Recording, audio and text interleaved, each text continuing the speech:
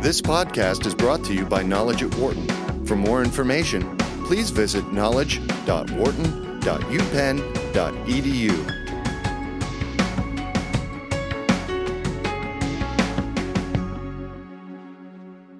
We have discussed ad nauseum about the problems of college education, the cost, the low numbers of students with a degree, and more. But the problems continue, and unfortunately, not enough real solutions exist.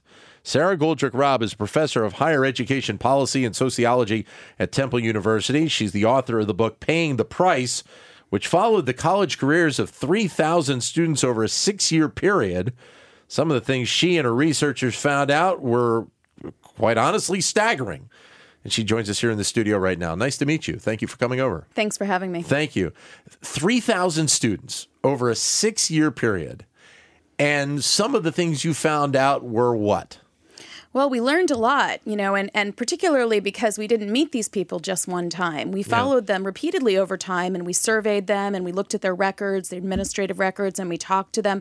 We learned a bunch of things. I mean, first, we learned how insanely broken the financial aid system is. Yeah. A lot of folks talk about the FAFSA. The FAFSA is a small American bureaucratic tragedy all its own, and it gets attention, and it needs reform. But there are so many issues even after the FAFSA, including that students don't know that they have to refile that darn form year after year. Yeah. They don't know that they have to take a certain number of classes and get a certain number of grades and do it, perform in a certain way for them to be able to keep the money year after year. And frankly, the other thing that they don't know is that the money that's delivered after the FAFSA is way short of what they will need to be in school, so that even people whose families make virtually nothing are faced with having to borrow, and they're still short. And so they don't make it. It's staggering that we're here in 2016 and we need college education as a way to to build our personal careers.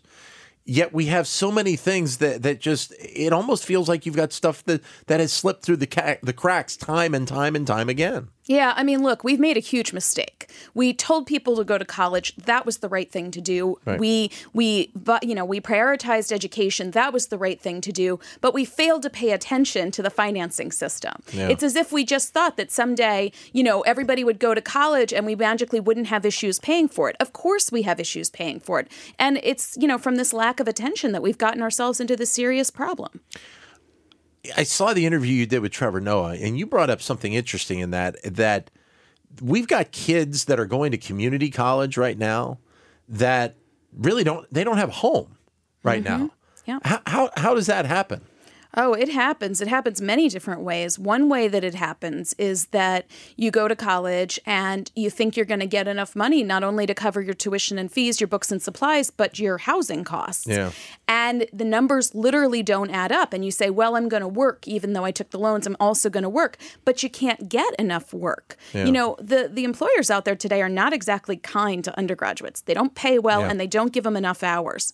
So one way is the numbers didn't add up. Another way is that frankly, people from very low-income families are going to college now at higher rates than before. Yeah. So it may have been that they experienced homelessness when they were a high school student, and they know the only way to prevent homelessness in the future is to go to college. Yeah. So it's just that it keeps happening to them, and we don't have any resources for them the way that we do when they're in high school. What about the housing that is on some campuses in terms of trying to set something up to be able to help people out when they're in this type of situation? Yeah, we have to do much better. So, I think it'll probably surprise your listeners, though, to know that only 13% of undergraduates today live on campus. So for the most part, the campus residency is not the story. Yeah. Most people are commuting to school and they live in their local areas. But if we stereotype them and say, well, they live with their families, so their families are paying their rent, we're flat out wrong. These days, families don't have enough money to support other adults living in their houses, and they often charge them rent. Right. We need to create affordable housing in this country, and this is yet another reason why. 844-WHARTON is the number if you'd like to join in the conversation. 844-942-7866 is the number. We're talking with Sarah Goldrick-Robb, who's the author of the book Paying the Price, College Costs, Financial Aid, and the Betrayal of the American Dream. Again, 844-942-7866. Or if you'd like, you can't get to your phone, send us a comment via Twitter, either at BizRadio111 or my Twitter account, which is at DanLoney21. what are some of the other concerns that you have in terms of the college education system right now? Financial aid obviously is one that I think drives so many families crazy. But I mean, there have to be many other things that are just concerning to families right now. Yeah, well, I mean, I think one of the things is that we've prioritized this idea that you should be able to choose any kind of college you want. Well, we haven't done very much to ensure that the colleges that you can choose, including using taxpayer-funded, dollars, actually are good schools. So we have a lot of schools out there that, frankly, are not giving people an education that's worth anything in the labor market or any other place. Yeah. And yet they're able to accept discounts and financial aid and student loans and all this sort of thing and pad their budgets with it and pay their CEOs well. That needs to stop. I mean, that's something where, a consumer ought to be able to say, if federal dollars are going to that place, I ought to be able to assume it's a decent place. For-profit schools? The for-profit schools. And then, there are some private institutions that are not for profit as well that are not doing so well. We could raise some questions even about places like where we're sitting here today, places with very big endowments that frankly are still charging a lot. I met a young man the other day who graduated from the Community College of Philadelphia. He's got no income. He's on disability. He went back to school at 35 years old. He got his associate's degree. He was in the honors program. He was journalism. He did all this great stuff. Yeah. He got into Penn. Penn sent him a bill. For his first year of college, this guy who makes nothing in his own disability, he was offered a package of $42,000 a year. Okay, something is wrong here when you have an endowment like this. This is a great school. I went to this school. Yeah. But I think the alumni of places like this ought to be standing up and saying, we can do better than this. Yeah. The other part to this, I think that's very interesting, is that we have cases right now of kids going to school, and I think we also need to really also look at the types of things we're teaching in some cases. And because some of the degrees that kids are going for don't match up with realistically what they need to be thinking about when they're out in the real world. Yeah, I think this is actually one of the ways in which the new economics of college are changing what college even means. Okay. We used to have the freedom, right, when we went to college to pick what we wanted to major in. Yeah. And sometimes, frankly, there were people who majored in English and it taught them how to write. It taught them good things. Yeah. And they went on to do really well in business. That freedom is gone now because of these college prices. Now we're going to have 18-year-olds having to ask themselves, what do I want to be for the rest of my life so that I get a degree that I can pay off these loans with? That's going to lead to a lot fewer people who frankly know how to write and do those things. And I think down the road, we're going to be very upset about it. I think the richness of the variety of kind of majors that students have engaged in this country has been part of why this country has done so well. So where do you stand on the issue of college affordability that's been out there in the political race over the last several months, of trying to find a way to be able to, at some level, community college, whatever it might be able to provide free college education? Yeah, well, I've been working very hard on this. I don't think it's a pipe dream. I do think it's a lot more complicated to do it well than people are letting on. The most important thing, though, is that we have a very serious conversation about what we're going to do, finally. Enough talking about it, right? It's time for action. And it's very disturbing that in the most recent debates, no mention of college affordability has been coming up. It seems like it might have disappeared from the radar. If the next president doesn't take this head on, that we're going to have a really serious problem. We're not going to be able to save our way out of this. No amount of college savings is going to be able to help these families today cover the bills for the little kids like those I have. Well, and I've got 10 and 7-year-old kids right now. And the fact that I work at the University of Pennsylvania, obviously, there's a benefit for people that work at a university, but that doesn't, that's so much the minority of people in this country that, work 30, 40 years of their life and they have enough savings for themselves, let alone trying to help put their kid through college. That's right. And by the way, very, very few universities actually do provide any benefits for their employees. Yeah. I mean, that's the other thing, is there's been a huge change in universities. Most universities are using, adjuncts and contingent labor. They're not providing them with these benefits.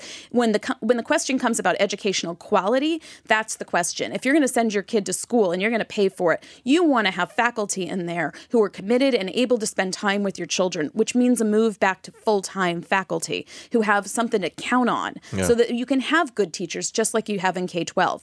In a good free college model, we wouldn't provide the money to make college free without stipulating that the college receiving that money would provide that kind of educational experience. Your comments are welcome at 844-WHARTON. 844-942-7866 is the number to give us a call. Or if you can't, send us a comment via Twitter, either at BizRadio111 or my Twitter account, which is at DanLoney21.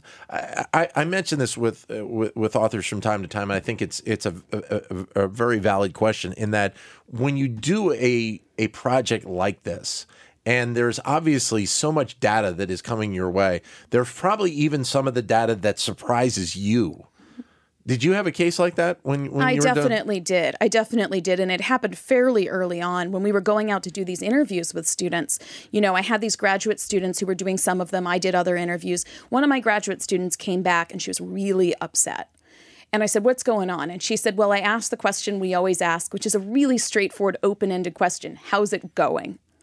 And the student, how's it going in college, right? And the student looked at her and she said, it's not going well. And she said, what's your biggest challenge? She said, eating. I don't have enough food to eat.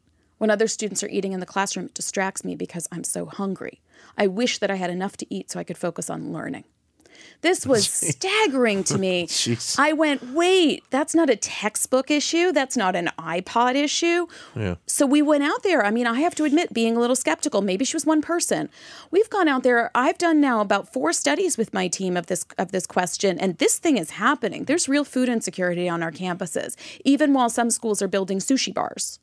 So how do you correct that? I mean, I would think part of that is, in some respects, making it more readily available for students that don't have the resources. I mean, because you can't tell me that all of these universities and colleges that have their own lunchrooms and food that they're providing to the students are don't have enough. I mean, they certainly have to have enough. We certainly do have enough food in this country. It's just how we distribute it and how we price it. And I think that, look, we're sitting in the city of Philadelphia where every single kid in the city, whether or not their income deserves it, gets a free or reduced price lunch at school, gets a free lunch. We make sure they have milk. We make sure that they get fed.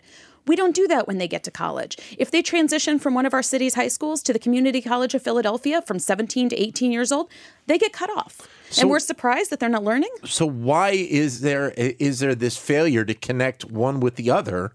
I mean, do we just assume that, okay, once you're done high school, you can handle yourself. You can run your own life. Well, perhaps, but I also think it's because the average person still imagines the average college student as being somebody walking up and down an ivy-covered a locust walk, essentially, right? Yeah. I think they tend to think of them as residential 4-year students with parents who are paying for things. That is not today's undergraduate. They're not even kids, frankly. Their average age is between 25 and 30 years old when they start college. Yeah. They're mainly at community colleges and state universities. These real life things continue to happen to them. Yeah. And I don't think we need to say, that's giving away anything. It's making a good investment so they get an education and they don't need our support after they do. Well, and obviously we know that there are more and more people that are going out into the workforce or at least starting college and then going to get a job and then going back. My mom was somebody that, worked in the banking industry for a while and then went back in her 50s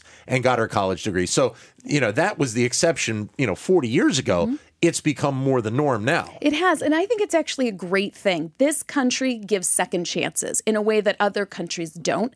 And we have made more progress in that way. We don't say to somebody, yeah, you're 30 years old and it hasn't happened for you, so your life is over. Right. We open our doors. That's a great thing. But we have to actually resource it. This stuff doesn't come free. Is it a concern then for you as well that not only is this not really a topic that's brought up by the presidential candidates, but we have enough dysfunction in Washington, D.C. as it is already, where this will just get, passed around and just bumped from congressional office to congressional office and not really be pushed forward. Well, I mean, to be honest, I'm less pessimistic than I used to be about this because we have made a ton of progress in the last couple of years. Okay. I mean, we saw a remarkable thing happen in January of 2015 when President Barack Obama got up there and put the words free and college together in a sentence. Yeah, that's never true. happened. That's right. Who thought that was going to happen? Not me. And I actually wrote a plan to do that. Yeah. So we're also talking about living expenses in a way that we never have. We're talking about the fact that the rules for getting food stamps don't align with the rules for being in college. We're having a much more advanced conversation today than we were even 2 years ago. Right. It took 80 years to get free public high school. I think our pace of progress is actually pretty good. Yeah. And I think what's important is that we not only focus on things we can get done tomorrow, it's very short-term thinking. Some of us at least need to be engaged in the long-term battle. So I'm 50 years of age. Is it your assumption then that sometime maybe before I die, if I live to be 85, 90 years of age, that we could have the concept of free college somewhere in this country? Yes, I actually think that before you cease to be here, you will witness free community college.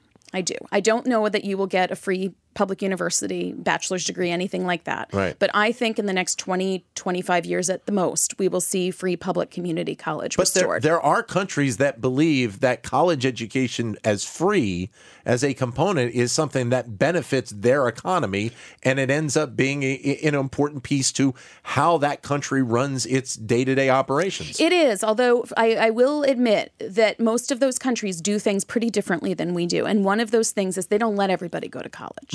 Right. So they gatekeep a lot at the secondary level. Germany does this in spades, right? So I think the tricky part here is that we want to send lots of people to college from all walks of life. We don't want to have discrimination in who gets to go to college. And we want it to be really affordable. This is something we can do, but we have to give up something. And I'm not actually saying money. I'm saying maybe, for example, just as in K-12 education, maybe we just pay for the public sector. That's a discussion we've never had. Okay. Maybe we need to have it. Maybe we need to focus our resources on what we can afford to do and stop prioritizing doing all the things while leaving everybody short. Problem is, though, and tell me if I'm wrong on this, that we've got so many public institutions across this country. That's a lot of money to be talking about. You know what, though? If you take all the money we're spending on the private institutions, this is sacrilege. It gets people really angry. But I think we need to take a hard look and say, look, can we afford to keep doing this where we will finance any institution a student has ever wanted to go to? Yeah. We'll give them a voucher and take that voucher to that school, even though the taxpayers are financing things that are not necessarily paying off. When this system began, we didn't have all those public institutions. We really needed those private institutions. Right. This is a completely different situation today. I obviously here it is, and a lot of institutions around the country it is the level of education being provided in some of them, as you said before, it's not good enough. But for the majority of them, it is quality education, and people are getting a good background heading into the real world. Yeah, I mean, absolutely. And it's especially true when they get the resources they need to succeed. So people can say, I can't get my classes at my local community college. All right. But when you pass a bond referendum and you stop underfunding the college and you actually finance the college, people do get the classes they need. This is a pretty straightforward thing. If we've put the money that was supposed to be spent in the public sector into the public sector, we would have better completion rates. How much will potentially online learning be a benefit to this going forward? I think of online learning as primarily benefiting the people who are pretty advanced already in their education. So I would like to see it as an option for people to complete the last year of their bachelor's degree, for example. Maybe more graduate education should be moved online. But people are quite vulnerable during that first couple of years of higher education, especially if they've been out of school for a while. They really do need that face-to-face instruction, or at the very least, a hybrid model that still emphasizes making a connection with your teacher. Teachers matter. And they matter a ton to students. So I would hate to see us fool ourselves into thinking that online is going to replace face-to-face instruction. Great to have you here today. Thank you very much for coming. Thanks for having me. The book, by the way, is Pay the Price. Sarah Goldrick-Robb, the author. It is available in bookstores and online right now as well. Pick it up. It's a really, really interesting look at education here in 2016 and beyond. For more business news and analysis from Knowledge at Wharton, please visit knowledge.wharton.upenn.edu.